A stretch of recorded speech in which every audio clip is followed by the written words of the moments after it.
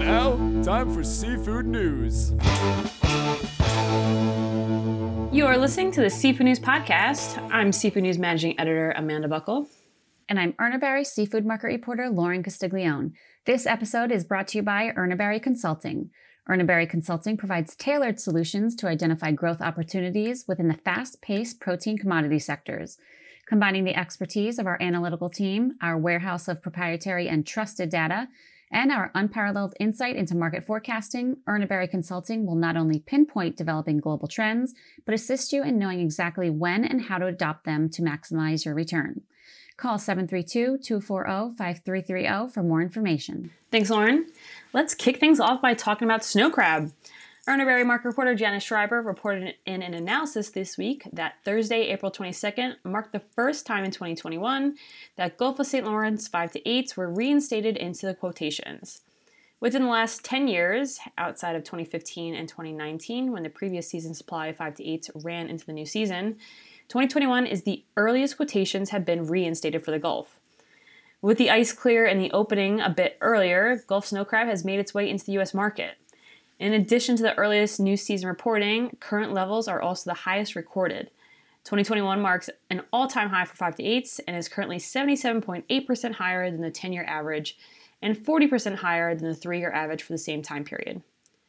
In comparison to the open for 2020, 2021 is 76.3% higher.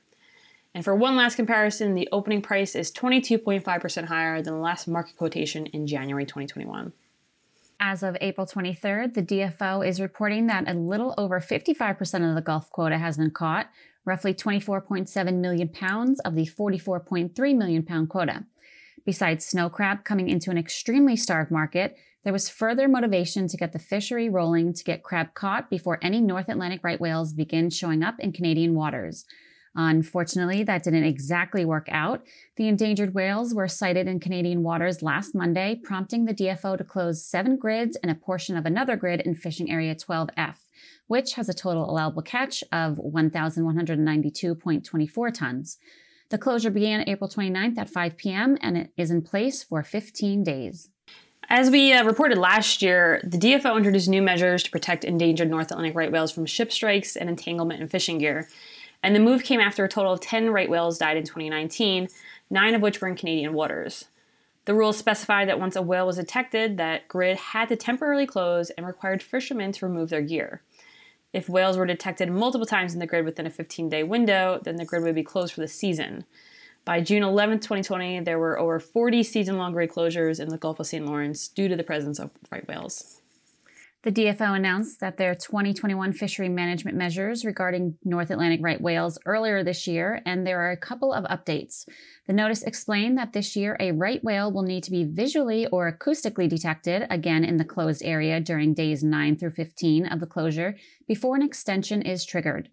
Looking specifically at the Gulf of St. Lawrence, the DFO said that if a whale is detected again in a closed area during days 9 through 15, then a season-long closure will be implemented, and that area will remain closed until November 15th, 2021.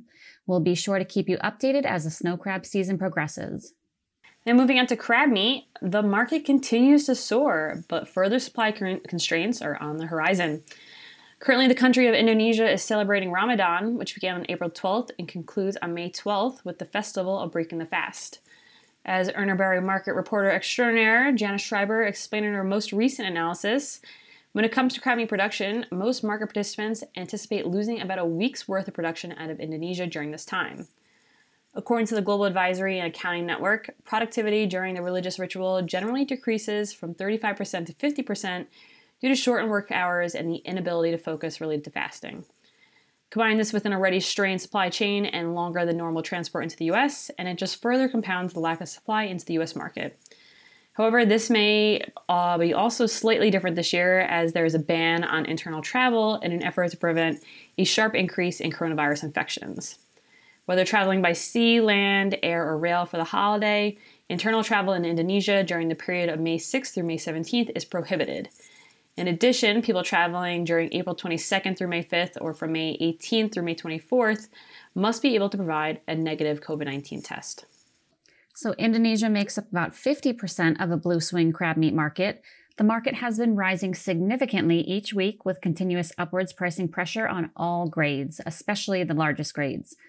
With restaurants reopening across the country and the higher demand period for crab cakes in the Mid-Atlantic region in the summer, the supply strain and sourcing enough product to fill the needs remains a huge hurdle. In other news, specialty foods distributor The Chefs' Warehouse announced last week that we've acquired all the assets of New Bedford-based Foley Fish. Foley's Fish has a long and impressive history.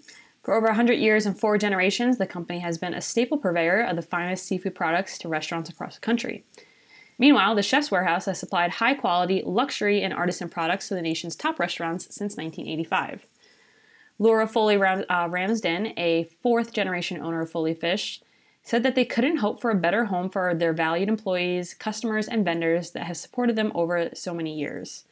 Foley Ramsden added that the Chef's Warehouse focus on quality and service will preserve the essence of what makes Foley an exceptional company while leveraging technology and infrastructure to ensure their continued growth.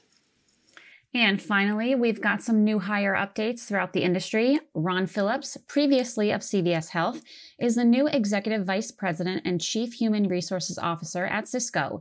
Phillips joins the team at Sysco with more than 25 years of experience in HR and a track record of leading high-performing teams. Sysco President and CEO Kevin Hourican said that Phillips demonstrated expertise across a broad range of strategic functions, including people, strategy development, diversity and inclusion, talent and performance management, culture building and engagement, uniquely position him to lead Sysco's global HR organization as we continue to transform our company and further position Sysco as the employer of choice. Phillips joins other relatively new Sysco executives, including Tom Peck, who was hired as the company's Executive Vice President and Chief Information and Digital Officer in January 2021, and Aaron E. Alt, who was hired as Sysco's Executive Vice President and Chief Financial Officer in December 2020. Meanwhile, Maine Lobster Dealers Association Executive Director Annie Salikas is joining the team at Cousins Maine Lobster. Salikas, a 15-year veteran of Maine's lobster industry, is taking on a newly established role in the company, focusing on marketing, education, and franchisee engagement. Salikas has been serving as the executive director of MLDA since 2014, and most recently, she and the members of MDLA launched a 10-week workforce training program to recruit people into lobster supply chain jobs in Maine. Prior to her work with MLDA, Salikas served as a marketing manager with Maine Coast, worked in procurement for Garbo Lobster, and was an education coordinator for the Maine Lobstermen's Association. She knows her lobster. Now she'll be using her experience and knowledge as she joins her cousin, Sabine Lomack, and brother, Jim Salikas, at Cousins Maine Lobster. So Lomack said it's only fitting. Yeah, it's like, let's add one more cousin in. But I like that. It's like, I think a lot of the industry, it's definitely a family affair, but I think when you can work with relatives, that's always nice. Most of the time. Most of the time. But Annie here, she's sure, this girl knows her stuff. Yes, she does. So Lomax said that Salikas joins their team at a time of critical growth, explaining that she will not only help expand their strategic marketing initiatives and relationship management, but develop and sustain deeper outreach and training with franchisees nationwide. Cousins Maine Lobster, which was founded in 2012, can be found in 36 major U.S. cities thanks to their 40 food trucks and 9 brick-and-mortar restaurants.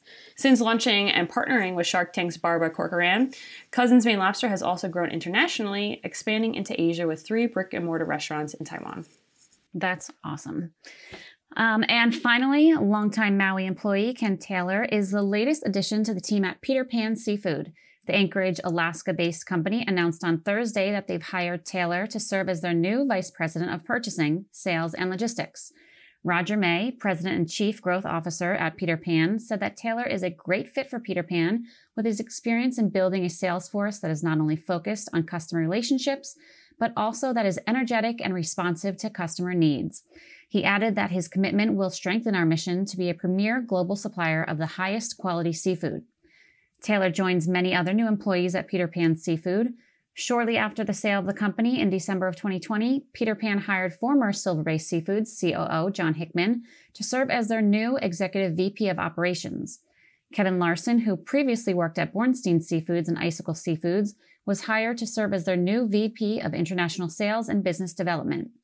In March, the company announced that they hired Mark Foster as their new Chief Financial Officer and Steve Miner as their new Manager of Business Development.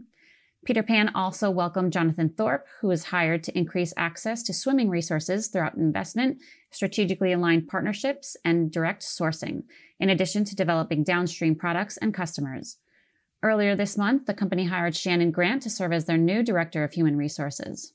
So much going on at Peter Pan So Seafoods. much. Brand new team at Peter Pan. So finger snaps for everyone Nice job, hired. everybody. Look forward to seeing what comes next. Right. So that does it for us this week. Once again, this episode was brought to you by Ernaberry Consulting.